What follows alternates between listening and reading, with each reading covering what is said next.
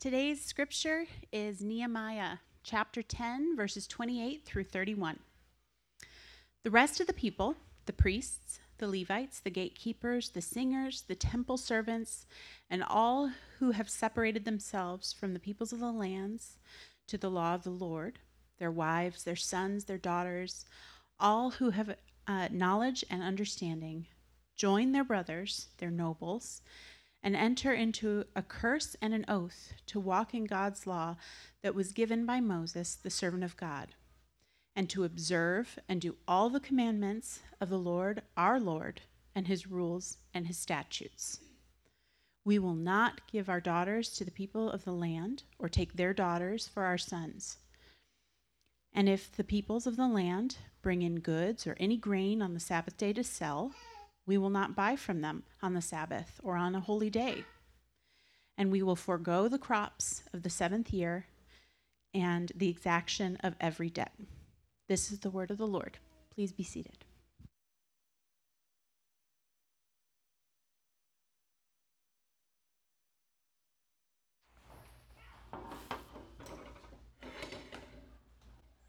Thank you, Liz. Appreciate you. That chapter 10 began with about 3 paragraphs of names. I spared you from reading. It's good to be back in the United States with your fancy 24-hour electricity and flush toilets and data plans and traffic laws and all these kinds of things. Thank you all for praying for me while I was gone. If you don't know, I spent 8 days in Liberia, West Africa. My brother passed away, and I went back home to bury him. If you have a family member or know anyone that works for a certain airline, I need to talk to you. I missed the funeral because of the airline. Spent 36 hours in Newark and a night in Paris. By the time I got to Liberia, the funeral was done. So the purpose of my trip was sort of incomplete. But I did have a great time with my family, and I got a chance to say my goodbyes to my brother personally. I did get an email on Tuesday, a couple of days ago, that my bags have arrived in Monrovia. What a trip, right? Yeah, my bags got to Monrovia on Tuesday, and I was in Tucson. Well, God does everything for a reason. I am grateful that I was able to go home and share the gospel with a few people and talk to a few people and express my love and just condolences with my nieces and nephews. I have so many, and they have started to have kids, so it's a huge family that we have. So thank you for your prayers. I am grateful to be back. I would open in a word of prayer so that we can get into the word of God, which is why we are here. Let us pray. Thank you, Lord, for this day that you have made. We pray that we will rejoice and be glad in it. I thank you for the rainy season that you brought from Africa to here. We are grateful for it. The greenery that has sprung up around our city. I pray that the word of God springs up in our heart, just like the green that has sprung up around our state and city. Lord, as we go into your word now, I pray that you would give me just clarity of thought and expression so that folks can hear things from your word that they perhaps you've placed on their hearts. I pray that every heart here will be fertile ground for the word to sprout forth. I thank you for where you have us in this city, in this time. In Jesus' name I pray. Amen. Before I get going, I always like to tell you, and I will never, ever not stop telling you, hopefully, that James chapter 3, verse 1 says to me and every preacher that occupies this pulpit and any pulpit in the world that we will be held more accountable for the job that we do here. To preach the word of God is to be accountable to God. James 3 verse 1 says, we will be judged more strictly. So the next 30 minutes, what I'm going to do, I will be judged before God for. So if you have your Bibles or your devices, I am in Nehemiah chapter 10 that Liz so dutifully read. Liz, thank you very much again. The book of Nehemiah is where we've been this summer, and we'll close out pretty soon. I don't know about you, but when I was a kid, I'm sure some of you have done this, maybe all of you have done this. Some version of this story I'm going to tell took place when between you and a friend, you decided to make an oath or a commitment or an agreement between each other. In America, they call it a pinky swear, where you put your hands together and you make an agreement with someone. Either it's a friendship oath or an oath to keep a secret or to do something of that sort. And accountability. So you pinky swear. Some people took it another level where they would kind of cut themselves and do the blood thing. I wasn't into that. But the pinky swear. The pinky swear is sort of a covenant between two friends. We have covenants and agreements all around us. All of us are in multiple covenants, multiple agreements around our country, around in our personal lives. We've made commitments to people. People have made commitments to us in multiple. If you think about marriage, marriage is a covenant. If you think about on a lower level, if you think about like a mortgage, that's also something you sign, right? You make an agreement, we'll pay you this amount, you allow us to stay in this house for this long, right? AAA, I don't know if you have AAA, but that's also an agreement that I'm going to pay you this amount of money every year, and if I'm on I-10 one day and I'm stranded, you'll come get me. Life insurance, you give them a certain amount of money, and at some point if something happens to you, God forbid, and you pass away, your family is taken care of. All these things are agreements, but God in the Old Testament made covenants, which are divine agreements with human beings. In Nehemiah chapter 10, the people that God has brought out of exile back to Jerusalem have just finished actually reading the Word of God for the first time in maybe a generation, 70 years. So they're sitting in Nehemiah chapter 8, and Ezra, the priest, actually, the scribe, reads the Bible to them, and they understand that, oh man, God has actually given us this covenant that we have failed to keep. We haven't kept our end of the bargain. And as they're reading, the people begin to feel some type of way about themselves. As Ezra is reading, and they realize we are not in good standing with God. So let's make it right. Let's do something so that we can get in good graces with God. If you've been there, if I don't know if you've been to a church meeting or youth meeting or something, and somebody reads the Word of God and it hits you, and you realize, man, I want to do something. Like I want to give back. I have fallen short of what God is doing. This is the point of this narrative. When people are caught in this atmosphere of kind of a revival as a nation. They want to do something. They've heard the Word of God. It's almost like the first time this happens in the Bible happens in the book of Exodus, when the people of Israel come out of Egypt being slaves, and God makes a promise to them, and he gives them this covenant, what we call the 10 Commandments. And they get read, and the people said, well, we're going to start to live for God.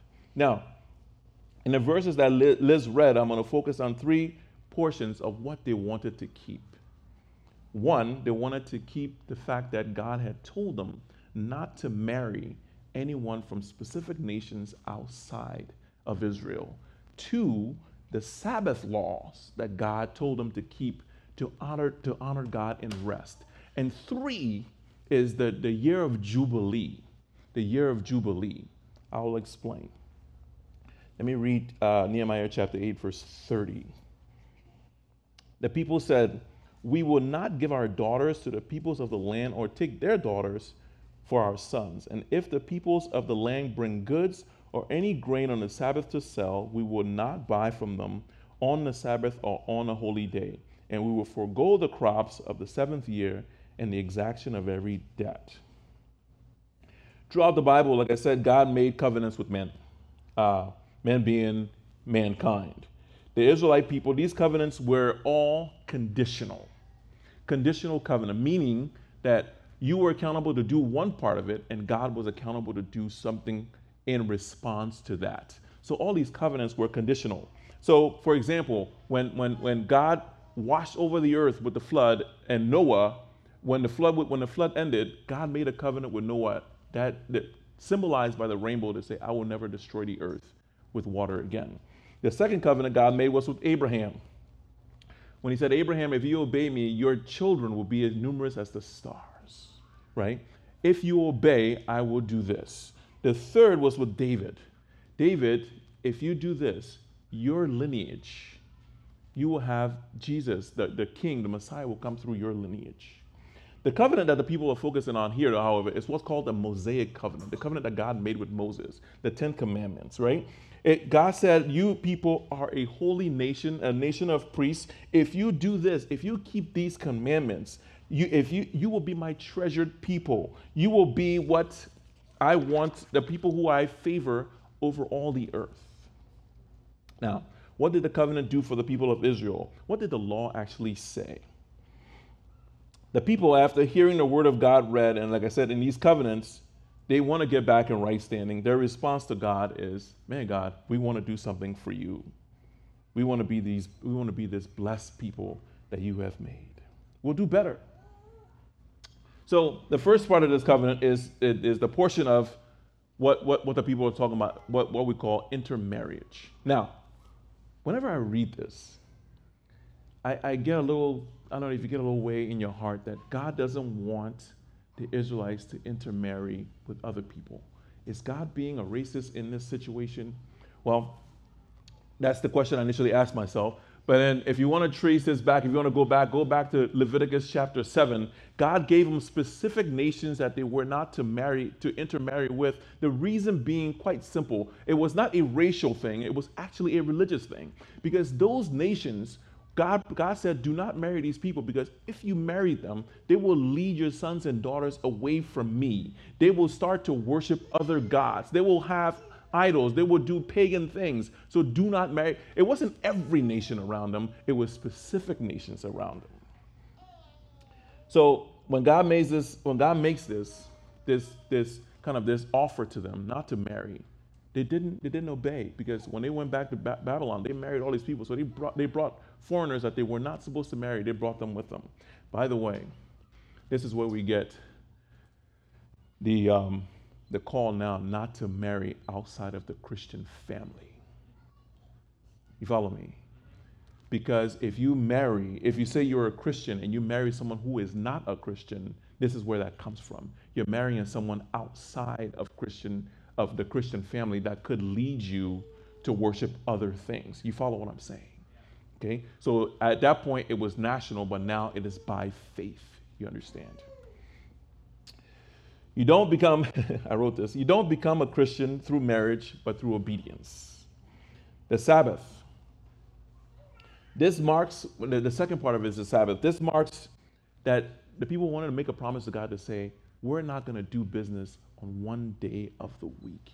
We're going to rest because you said you would do this for us. If we rested, you would take care of us. The Sabbath is not to restrict you from making money. The Sabbath is actually to help you rest so that you can trust God in everything that He does. It's an act of trust when you observe a Sabbath. I'm not asking for a show of hands. Do you observe the Sabbath? The only person or people that I know that observe the Sabbath nationally is Chick-fil-A, right? The Sabbath is a radical practice that separates us as Christians from everyone else. It was the goal that God was setting for His people through the Jewish lineage, and now is extended to us to practice the Sabbath, to rest and trust God to do what He can do when we rest. The third thing was the year of Jubilee. Now, this one is, this is where I'm going to get on your couch a little bit. I hope it's okay. This was a radical socioeconomic reset, if you will. If you read Leviticus chapter 25, God lays out what the people of Israel should have done in what is called the year of Jubilee. The year of Jubilee was a year that was conducted every 50 years. So when the 49th year came, when they got to the 50th year, everything in society was to be reset. Meaning, we would return property that we had bought or benefited from in your 50th year. If your family owned property, you had to return it to whoever it was. Everyone went back to where they came from. Imagine going back to your hometown, the house you grew up in. It was a complete societal reset. Imagine everything that you've ever earned, that you've ever had, you had to give up and give back to the original owners. It would be like giving up power, right? Economic means you would start over every 50 years. And people say, you know what? We're going to do this. They're making this promise to God that we want to do this. We want to get a reset so we can get on with life. So let's do it. But their selfishness wouldn't allow it. I want you to imagine something. Imagine, let's say this year is the 49th year in Tucson in the United States. Next year is the 50th year. All that you have, whatever you have in your savings account, whatever you have in your 401k, whatever second house or third house, or in my case, the private jet, I'm just kidding. Whatever you, I'm glad you guys got that. Whatever you have, you gave back. Imagine Visa and MasterCard canceling your debt. I don't know where your student loans are. Mine are with Sallie Mae. Imagine Sallie Mae letting me go free next year. Imagine returning, giving up everything that you've worked for the last 40 or 30 or whatever years, you're giving it back. There will be no such thing as generational wealth. They did this so that people who were poor, people who had suffered, made bad business investments, or had a terminal illness that they couldn't afford. You understand that they could be reset. So every impoverished Jewish person looked forward to the year of Jubilee, right? Do you have something in your stomach? If I know when I started reading this, I had something in my stomach like, man, I would have to give up quite a bit if I wanted to reset. They never did it. From the book of Leviticus all the way to Malachi in the Old Testament, there is not one recorded instance, and years past, they never did it. You know why they never did it? Same reason why you and I are feeling some kind of way inside. If I have to give it up, I can't do it, right? They never, ever did it. But in this case, in Nehemiah, they said, hey, we want to try it, right? We want to do it. We're going to try to do it. God's word doesn't return to him void. They never did the year of Jubilee on their own. So here's what God did. From the moment they got to the promised land in the book of Joshua to the point where they went into exile was 490 years. 49 times, where's my mathematicians here? It's not that 49 times 10 is what? Oh man. So, were we awake here? 490 years, they never ever did a year of Jubilee. They go into exile for 70 years. Do the math. God makes the land that they were on rest for 70 years because they hadn't done it for 490 years. You follow me? This is not typical hard math here, right? They didn't do it. God for 10 generations they didn't do it, and God silenced them for 70 years, and they did it. The reason why they didn't do it is because the human heart just doesn't allow us to want to share, to want to give. We are sinful and selfish, and we lack trust in God. That's the reason we hoard, right?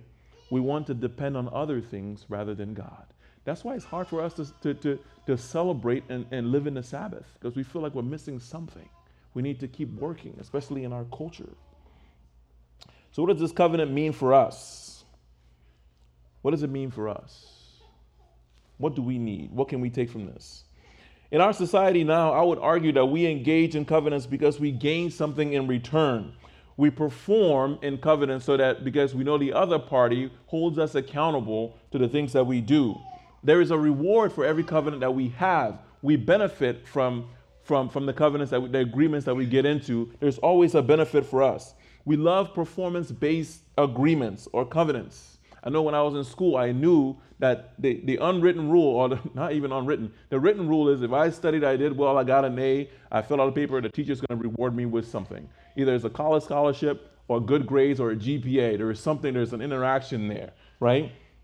School, good behavior. If I behave well, I will get something because we can control to an extent the outcome. We have a balance of power and we have control. We have leverage. So many human agreements and covenants, however, fail.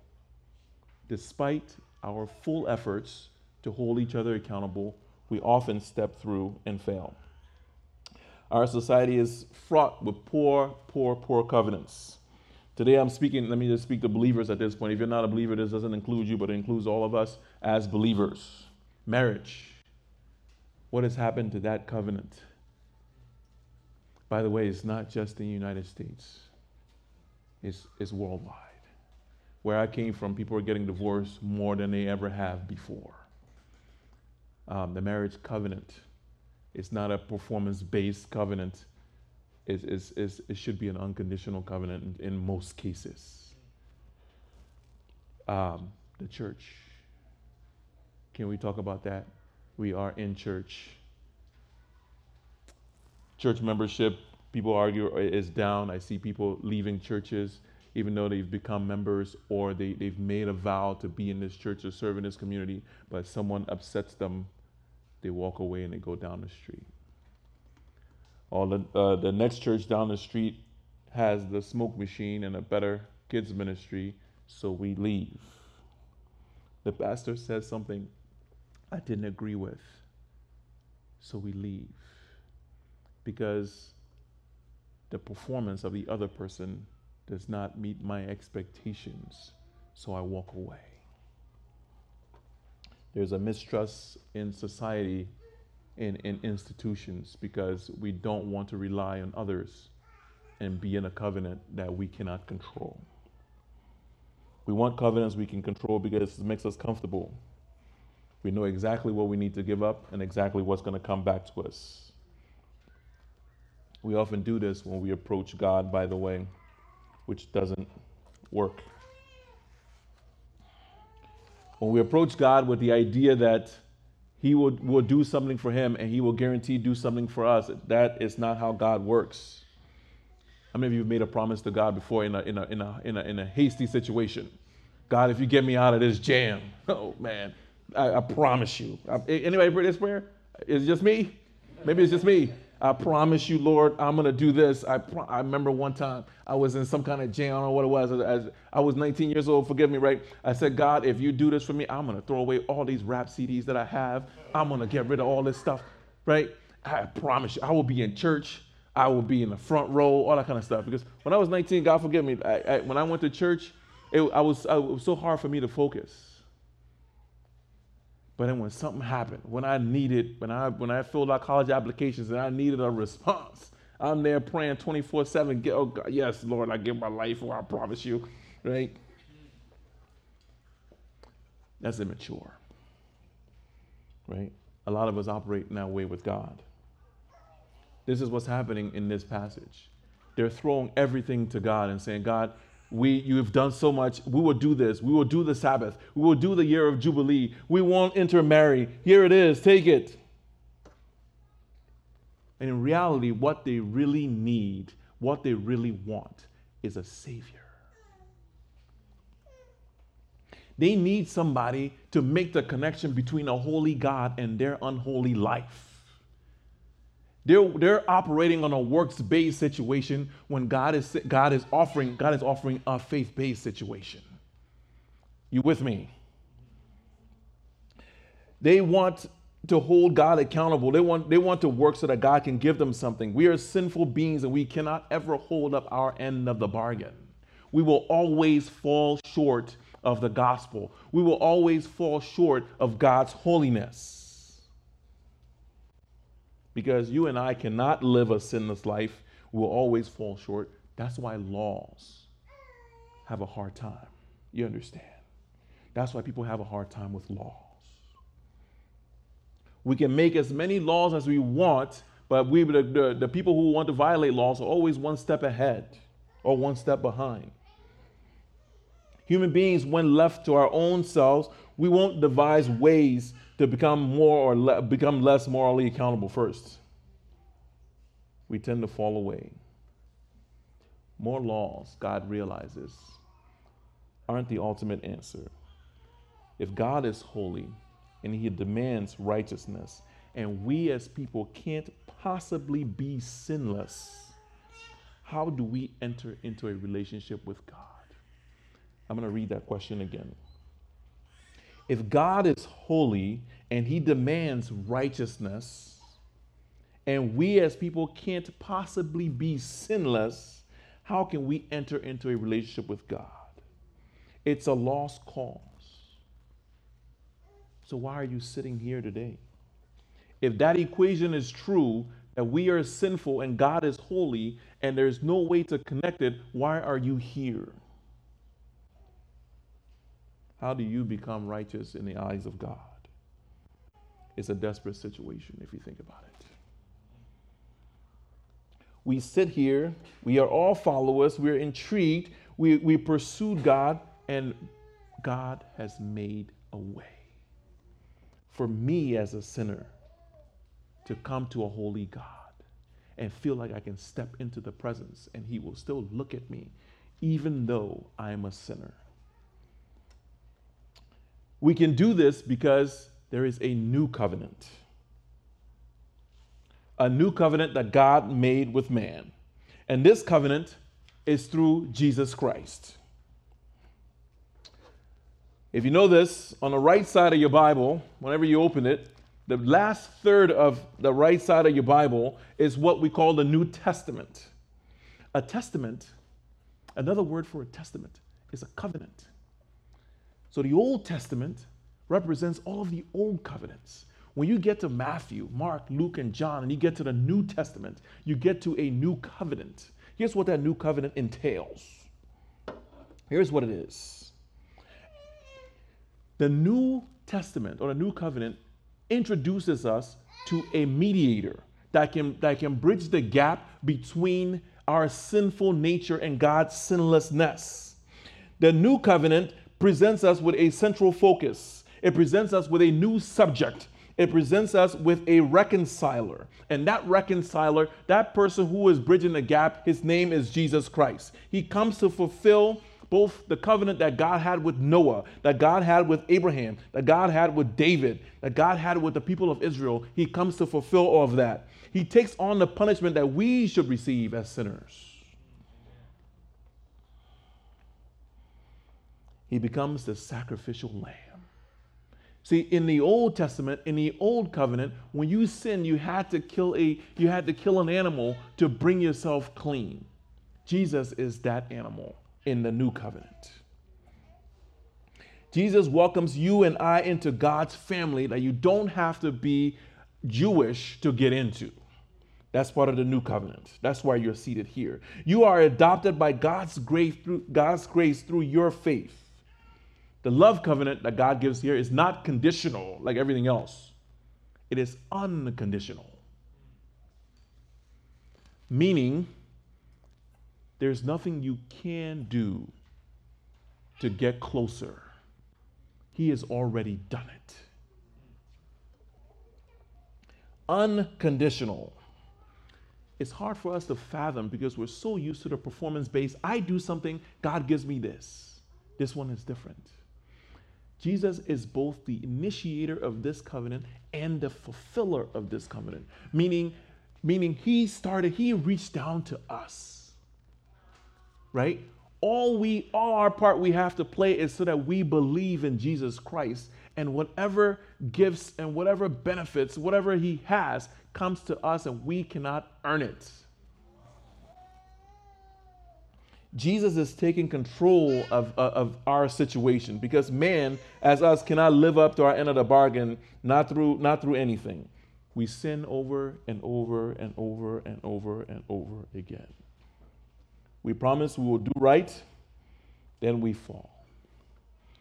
Through Jesus, however, the Father is both the initiator and the fulfiller of this new covenant.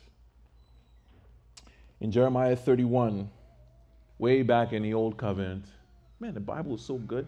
This is like hundreds of years before Jesus comes. The prophet Jeremiah says he realizes that these covenants aren't working, and God's going to give us a new covenant. If you're a Bible scholar, write this one down. Jeremiah 31:31. Jeremiah says this, "Behold, the days are coming, declares the Lord, when I will make a new covenant with the house of Israel and the house of Judah, not like the covenant I made with their fathers on the day when I took them by the hand and brought them out of Egypt, my covenant that they broke. Though I was their husband, declares the Lord. For this is the covenant that I will make with the house of Israel after those days, declares the Lord. I will put my law within them. I will write on their hearts, and I will be their God, and they shall be my people." God realizes that these covenants that he's making with man, the cycle is still the same. People will sin, they will confess, and they will do it again. Same thing we do. We sin, we confess, we promise we'll do better, we'll do it again. Jesus says, I will step in. The Father says, what if I give a way for you to be in my presence without a sacrifice, a loving covenant, an unconditional one? Would you accept? It's my question to you today. If God were to approach you with an unconditional covenant that says, I will love you for the rest of your life. You will be as kingdom come on earth, and you can entrust your eternal destiny to me unconditionally. Would you accept? This is why some people have a real difficulty with Christianity. Sometimes when I sit and talk to folks who are atheists, will say to me, it seems there are two problems with Christianity when we get down to it, right? It seems too easy for some, and then it's too restrictive for others. This new covenant seems too easy. You mean I can do whatever and it's unconditional? Like I can just believe and say I believe or confess my sins and then go about doing my own thing again? Or it's full of all kinds of rules that I have to follow, right? It's too easy. Let me start with that. Because it's not performance-based, people have a hard time wrapping their heads around it. I don't have to do anything. See, other religious paths around this world, believe me, I know a bunch of them. I just came from a place that has a bunch of them, right? Other religious paths wrongly offer works-based salvation that will bring you closer to God if you do X, Y, and Z. If you give alms, if you care for the poor, if you sacrifice this, if you do this. You know what that does? You know what the performance-based salvation model does to you and I? It increases our anxiety level. It makes us work, makes us think the more we work, the closer we get to God. If your salvation, believe me, if your salvation depended on how hard you worked, you shouldn't be sitting down right now. You hear what I'm saying? You wouldn't have a chance to sleep. As many sins as we commit, if your salvation depended on how hard you worked, you shouldn't be seated. The anxiety of trying to work your way to God seems to me is absurd. Your eternal destiny does not depend on your performance. It depends on what Jesus has already done, and he's already done it. The other option that atheists tell me is that there are too many rules to follow in Christianity.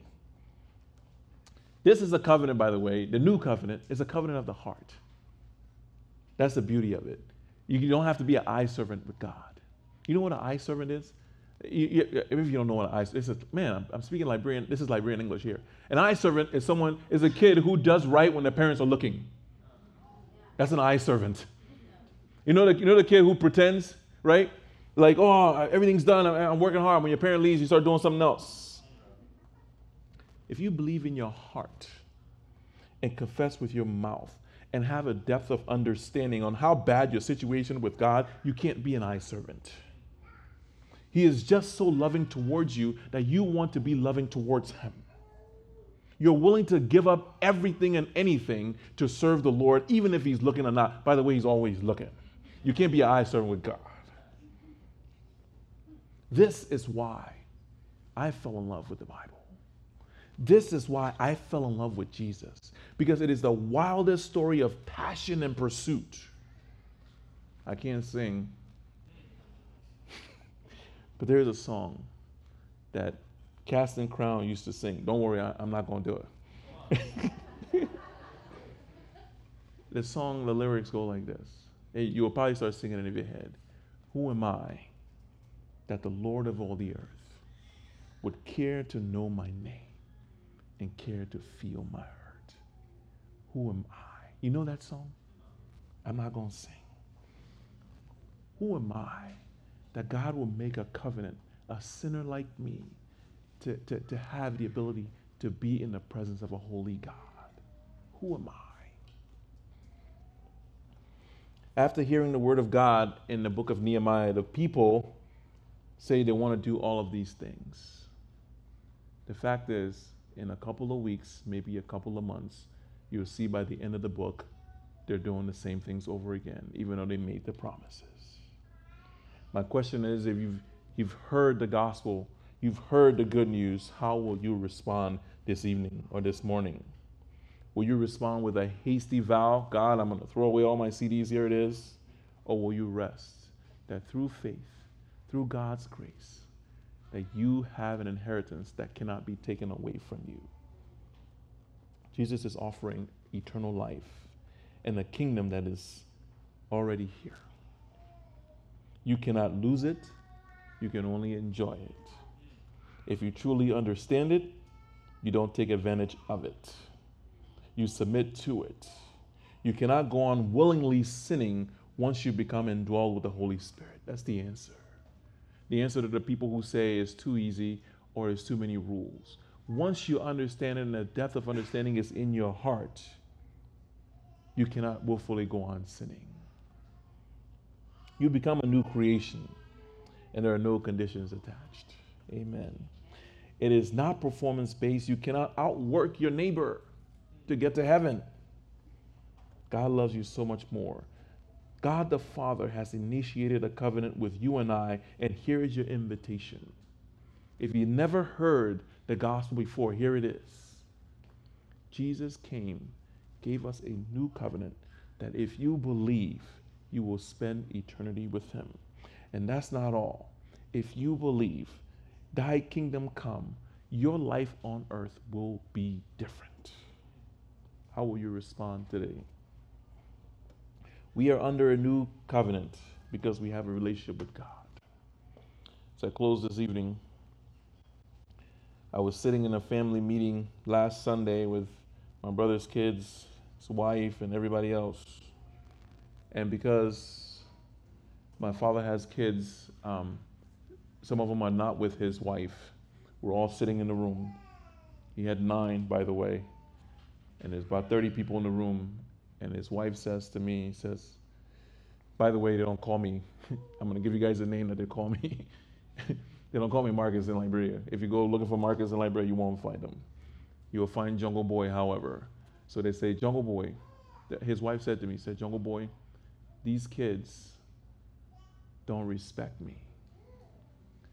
And so my love for them would depend on them respecting me. That's conditional. You understand?